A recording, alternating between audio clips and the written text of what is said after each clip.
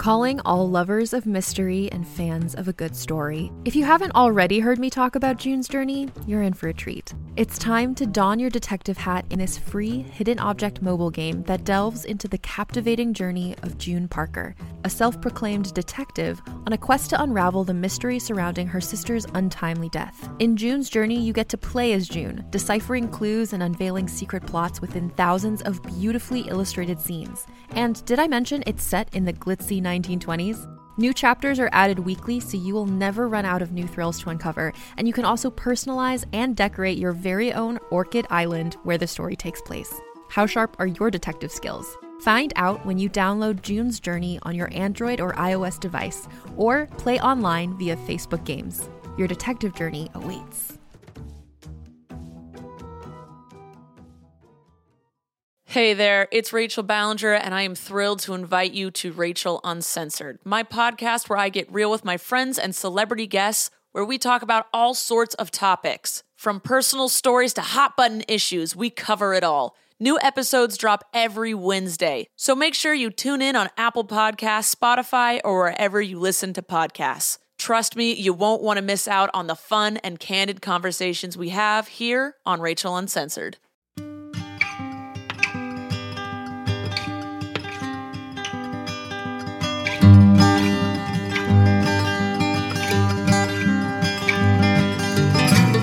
Hello and welcome to the Drabblecast, episode 462. The Drabblecast is an audio fiction podcast magazine that brings strange stories by strange authors to strange listeners, such as yourself. I'm your host, Norm Sherman. Fear. It's scary. But is it bad? Now, being afraid of the right thing kept our ancestors alive. It's the sense that kept us safe from large predatory cats, prehistoric bears, and ancient aliens. But what about fear when there is no clear and obvious danger? For instance, a sedentary cat, a pre-hysteric bear, a modern alien. Music superstar Pitbull. Stanley Tucci. The cast of House of Dragon. Mark Zuckerberg. Anya Taylor-Joy. I'm obsessed with all this cool AI art stuff going around as much as you are, because there's something off about it, right? It's creepy. Not scary, but creepy. Creepy in the way Anya Taylor-Joy is. But what's the difference between creepy and scary? I always go back to the way Stephen King delineates between three types of scary stuff. There's gross out, something sick or disgusting, diseased, popping an infected ingrown hair on your dad's stomach and feeling the thick erupting contents fill the space underneath your fingernail. Ooh, that's gross out. The second is horror. Horror to King is the unnatural, the monster under your bed, the severed hand that still keeps crawling towards you, the contents of your dad's ingrown hair being an insect larva with little black beady eyes that you see faintly staring back at you from underneath your fingernail. Ah, that's horrifying. And the last one, terror. Terror is different, creepier. King describes terror as coming home one day to find all the belongings in your house replaced with a nearly exact copy. It's feeling something behind you, its breath on the back of your neck, knowing intuitively it's about to grab you, and then turning around, and there's nobody there. Except for your dad, with his shirt off, and all the follicles on his stomach appear to be fine. Maybe it was all a dream, but it seemed so real. What did? Your dad asks you, shaking your thoughts back into focus. The larva, you say. The larva that came out of the cyst. On your stomach when I squeezed it, it smelled like horseradish. It lives in my nail bed now. You didn't see any of that? No, he says, and just looks at you with black little beady eyes. Ambiguity. Vagueness, that's the secret ingredient of terror, the straddling of the line between two things, something we understand and can put into language, mixed with something we can't. Between the mountains of safety and danger, there is a valley, an uncanny one, where the limits of our trust and security aren't really clear. And that's where the creeps come from. Goosebumps, involuntary physical responses that go up and down our bodies to remind us that despite being cunning and ever anxious for insight, the world is often vague and full of bumps in the night. Or worse, bumps on your dad. And that leads us to this week's story, a Drabblecast original called The Tenant by Sarah Stevens. Sarah writes fantasy and science fiction about strong women, motherhood, and magic. When she isn't writing, she's enjoying Southern life with her husband, 3 kids, a St. Bernard who's still adjusting to the Southern summers, and Bruno the rescue dog. The story is produced by Drabblecast guest producer Adam Prott and read by Ibba Armonkus. So without further ado, we bring you The Tenant by Sarah Stevens.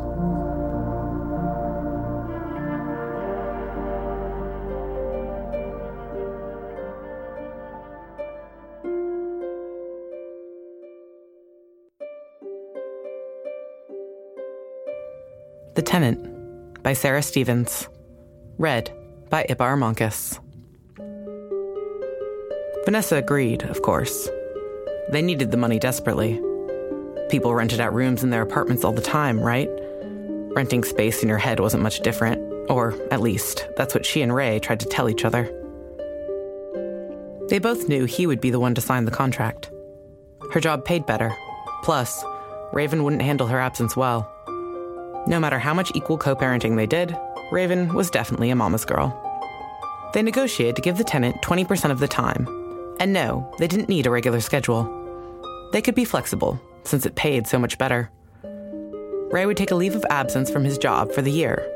It was state-sanctioned, after all. Vanessa stifled her anger about the stark contrast between the government's long-standing refusal to implement parental leave and their immediate placating of incorporeal aliens. If only parents had advanced quantum technology to trade. As a child, Vanessa vaguely understood the tenants from talking heads on the news and adult whispers. But she vividly remembered when Vice Prime Minister Thomas Barry allowed a tenant to occupy him during one of the trade summits 2 decades ago.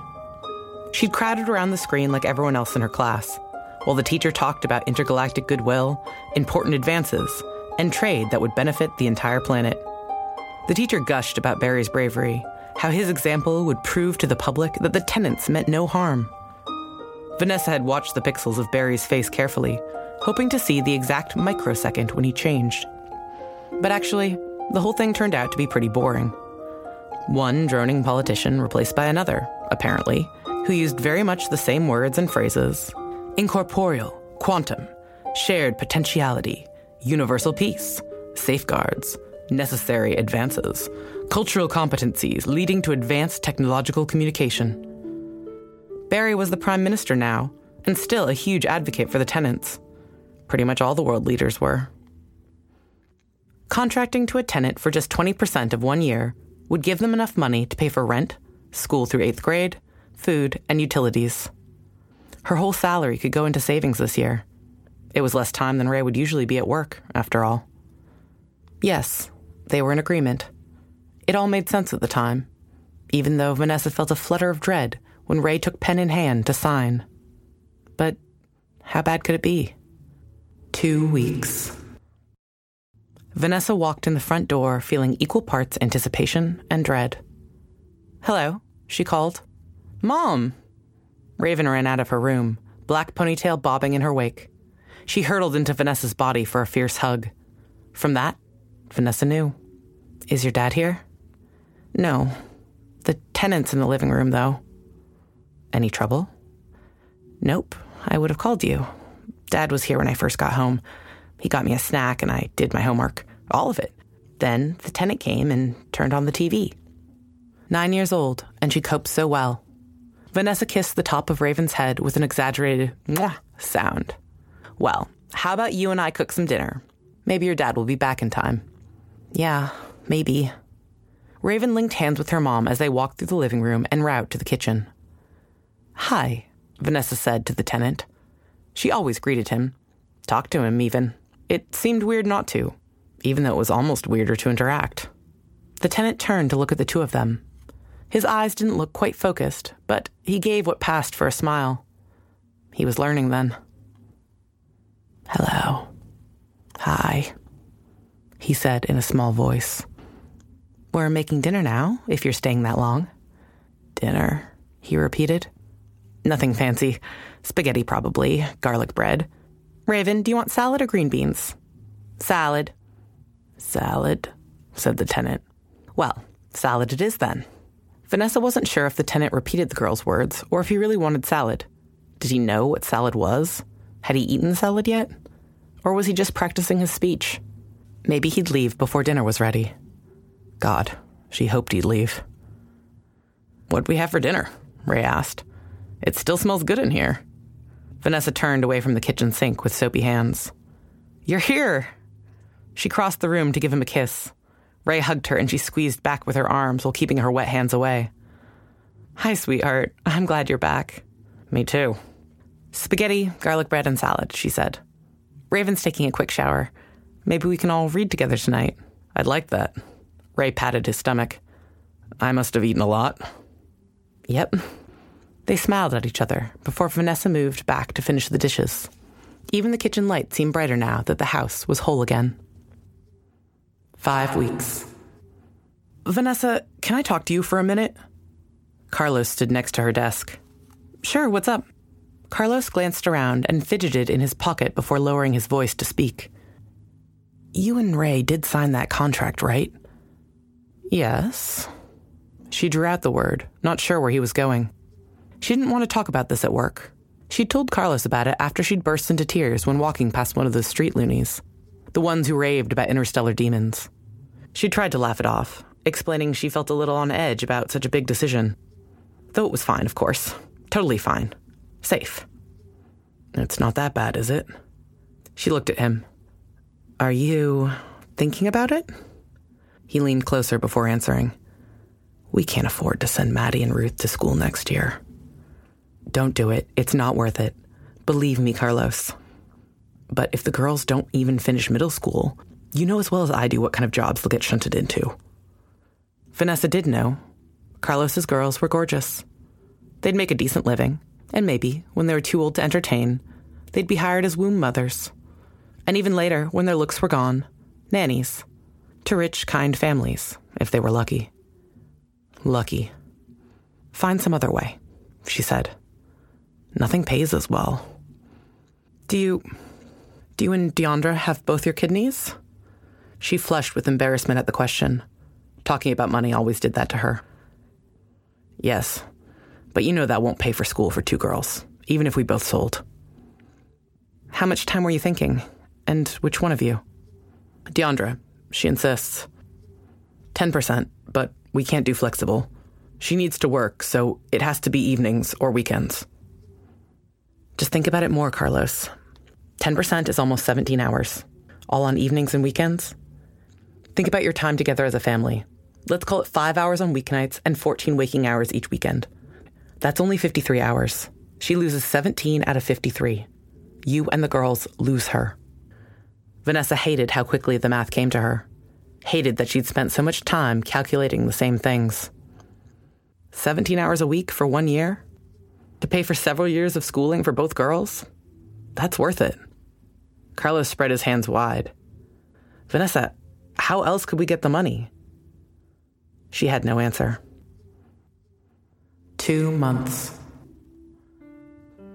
"What does it feel like?" she asked Ray that night as they lay curled up like spoons. She felt boneless with joy in the afterglow of such a great evening. The tenant hadn't come at all. Her little family had eaten dinner together and played a card game. She'd read to Raven for over half an hour. Ray sat with them on the sofa, his shoulder pressed against hers. This was all she needed. 10 months. 10 more months till the contract ended. She felt Ray shrug. "It doesn't feel like anything, actually," he said. "Where do you go?" "Nowhere. I don't know. I'm there, but I'm not. Mostly it's just like Swiss cheese. Giant holes where I wonder what happened." She twists back to look at him. "Is it scary?" Silence. "Yes."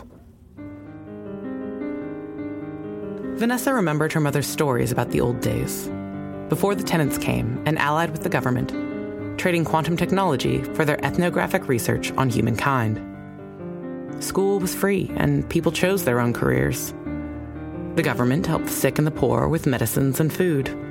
She sat on her mom's lap and soaked up those stories alongside tales of Santa Claus, talking wolves, and magic wardrobes. They all seemed equally fanciful. The stories petered out as Vanessa grew, as if even her mother had stopped believing them. By the time Vanessa entered middle school, people stopped muttering about deals with the devil and accepted the Tenants as inevitable. After all, they'd probably been around for a lot longer than anyone knew, influencing things in secret. They just stopped hiding. And they did bring advances, even if Vanessa had never been able to afford a quant car and wouldn't ever travel in space. Countries had to prioritize the new technologies over domestic social programs because space was the future. Even the politicians who started out leery ended up embracing the aliens. The government kept saying electricity would be even more expensive without Tenant technology, and someone needed to help them with the research so they could communicate more easily with the scientists. It was such a small ask from the public, when the Tenants had given them so much. 4 months. Hope and anxiety twisted in Vanessa's stomach as she walked down the hall towards their apartment, then sank into numbness as she heard Raven and the Tenant talking. She closed the front door behind her. "Hi," she said. "Hi, Mom," Raven called. "Come here. The Tenant wants to know about grocery shopping." What a difference a few months made. She put a smile on her face and walked into the living room. She gave Raven a big hug before turning to the Tenant. "So, you'd like to learn about grocery shopping," she said. "Yes, please." He smiled at her, and she had to avert her gaze. She hated seeing him look so normal. "Can you take me grocery shopping?" he asked. "I can't take you right now because we need to have dinner, and Raven needs to go to bed early so she's fresh for school." "How much sleep does Raven need? Is this the same for all children? At what age does it change?" "She needs at least 9 hours. Don't you have access to that data?" The Tenant shook his head. "Data is not the same as understanding. What happens if she does not sleep?" "If she doesn't get enough sleep, she gets cranky and moody. It affects her behavior, and it makes life more difficult for me, too. Plus, her brain can't learn as well without sleep." "Does this brain get enough sleep?" the Tenant asked. She gritted her teeth. "Yes."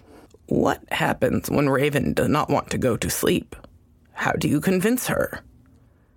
Vanessa shook her head in frustration and tried to explain the process of parenting, setting boundaries and expectations, rewarding good behavior, enacting consequences. The Tenant frowned, but listened carefully. "Are you annoyed right now?" the Tenant asked. "Not..." Vanessa took a deep breath and regrouped. "Not annoyed exactly. It's just hard to explain how families work."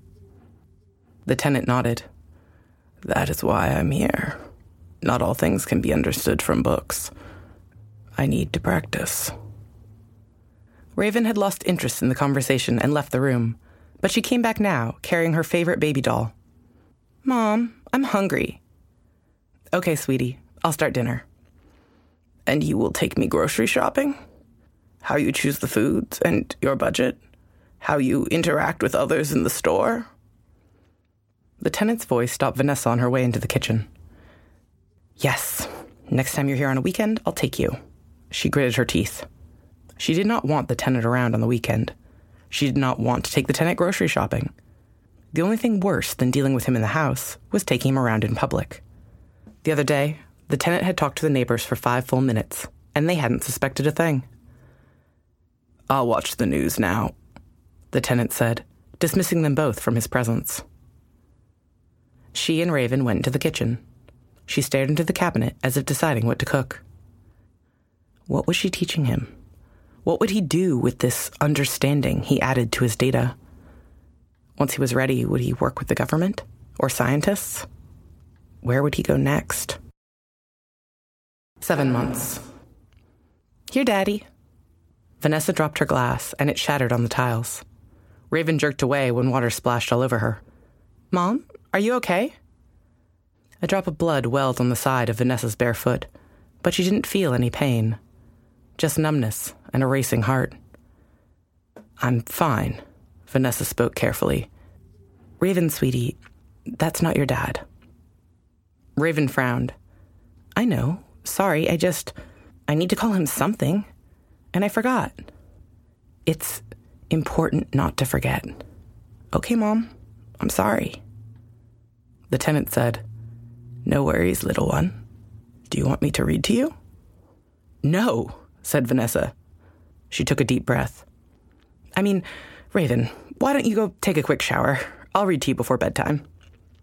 Vanessa felt the tenant watching her as she swept the broken glass and dumped it carefully into the recycling chute. She mopped up the water with a towel. She spent a long time scouring the floors for tiny shards to make sure Raven wouldn't step on any glass splinters. As long as she focused on the floor, she didn't have to look at the tenant. 8 months. "Vanessa?" "Yeah?" Vanessa looked at Carlos and frowned. "Are you okay?" "You know I'm not okay." "You look like you haven't slept all week." "I've slept. It's just, do you have lots of nightmares?" Carlos asked. His voice sounded hoarse, like he might be holding back tears. Vanessa felt her own eyes flood and blinked furiously. She felt suddenly, irrationally angry. "I have a lot of work to do. Did you need something?" "I guess not." But he didn't leave. He just stood there. Vanessa turned her back to him and pretended to be busy. "Why do you think they do this?" Carlos asked. "How would I know? They do it to learn so that they can help us more. Haven't you listened to the politicians, Carlos? I need to work." "But what are they learning?" "Carlos? Okay, sorry.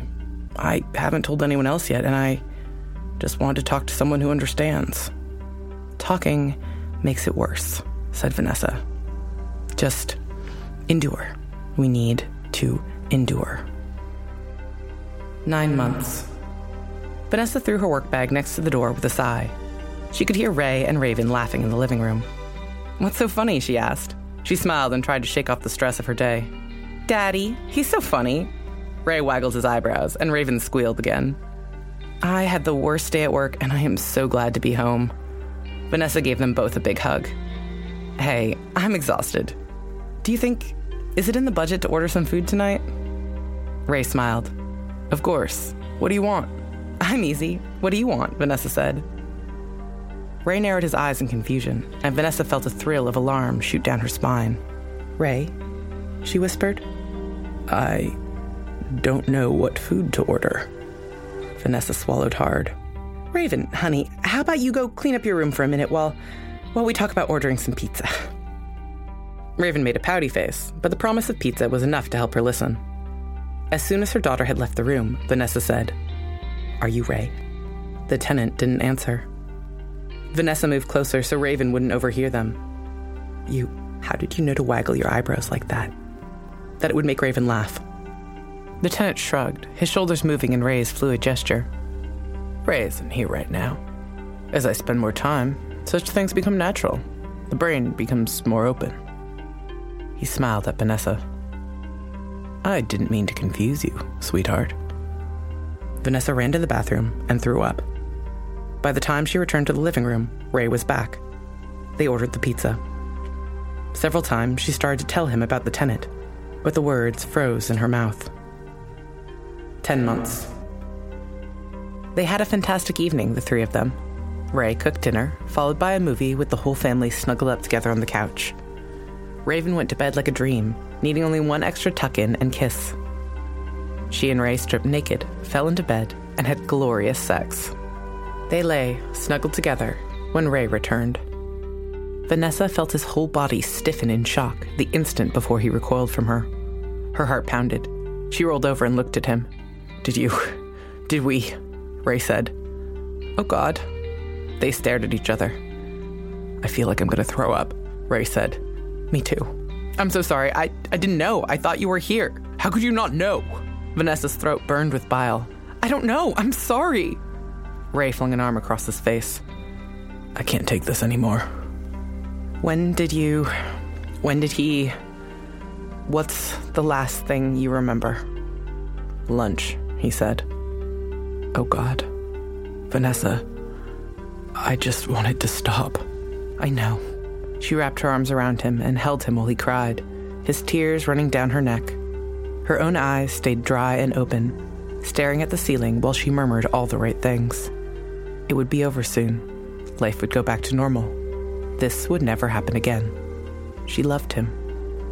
She tried to tell herself that everything would be okay, but her voice only screamed inside her head. Maybe this would never be over. Maybe she'd never know the difference. 11 months. Vanessa was checking the kitchen cabinets and thinking about groceries when she noticed Ray standing in the doorway, watching her. She whirled to face him with a frown. "Ray, what kind of fruit would you like me to get from the store?" "Pineapple." Ray gave an exaggerated nod. "Oh, thank God. You had me worried for a minute. You were standing so still." "It's me, Pineapple." "Why are you just standing there?" Ray crossed the room and took her into his arms. "Just looking at you, how beautiful you are, and thinking about how I can't wait to be back full time. Never gone again. Only one more month." Vanessa hugged him back. She pushed her nose close to him and breathed in deeply. "Do you remember how good Raven smelled when she was first born?" she asked. "How we couldn't get enough of sniffing her head?" "Yes," Ray said, with a smile in his voice. "Do you..." Vanessa couldn't stop herself. "Do you remember that cute outfit she wore when we took her home from the hospital? What was that outfit like again?" "Green and white stripes with little Granny Smith apples all over it." Ray pushed Vanessa away. "Really, Vanessa? Are we going to go through this multiple times every day, even after I give you the password? Pineapple. It's me. Can't you tell?" "Of course I can tell. I've had a long day and I'm feeling really anxious and I just needed one more check." Ray sighed. Vanessa tried to smile, but then she remembered Raven and the Tenant looking through digital pictures the other day. Were there pictures of baby Raven in her homecoming outfit? There must have been, right? "Ray?" "What now?" Ray rubbed his hands over his face. "Don't be mad at me," Vanessa said. "You don't know what it's like." "I don't know what it's like? You're telling me what it's like when an alien takes over my brain?" "Not that. Not the alien part. But I come home and I never know. I'm never positive. You have to understand that I need to make sure." Vanessa searched her husband's face for some sign of love, of empathy. "You don't understand what it's like to have my wife, the person who should know me better than anyone, confuse me with an alien. You look at me and you don't trust me. You don't trust that it is me. You don't even know me." "I do know you, and I love you, Ray. I love you." He sighed. "I love you too. Maybe we just need to switch code words every day, in case the Tenant can find them in your mind or something. And I'll only ask one test question each time. I promise." Ray shook his head. "No." "No what?" "No more code words. No more tests. I'm tired of feeling like a guinea pig, Vanessa. It's driving me crazy. You're driving me crazy, not the Tenant. You, always pushing and prodding. You're making me doubt my own self. No more." Tears rose to Vanessa's eyes, and she blinked rapidly to stop them from falling down her cheeks. "I'm sorry. I am. You're just gonna have to trust yourself, Vanessa, and trust me. Can you do that? For one more month? One more month and we'll go back to normal life." Ray searched her face, saw the tears, and sighed. He took her back into his arms and held her tightly. 1 more month. Vanessa closed her eyes and allowed herself to feel comforted by the feel of Ray's body, by his warmth, by his arms wrapped around her. 1 more month. We're going to be so happy. She lied.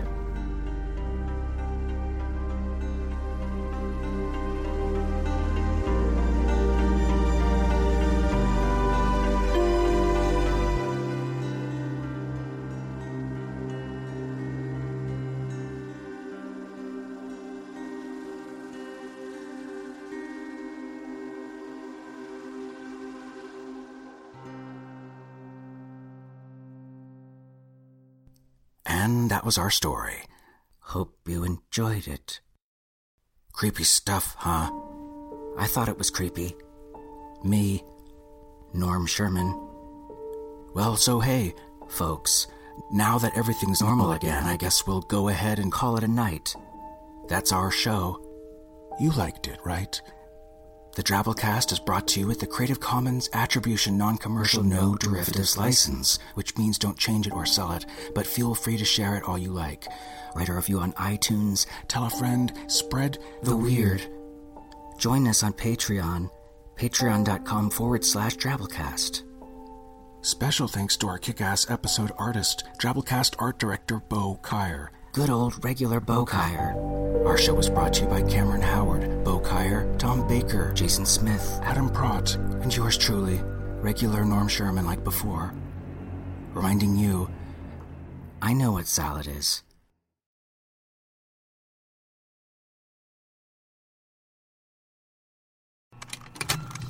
Contained herein are the heresies of Radolf Burntwine, erstwhile monk turned traveling medical investigator.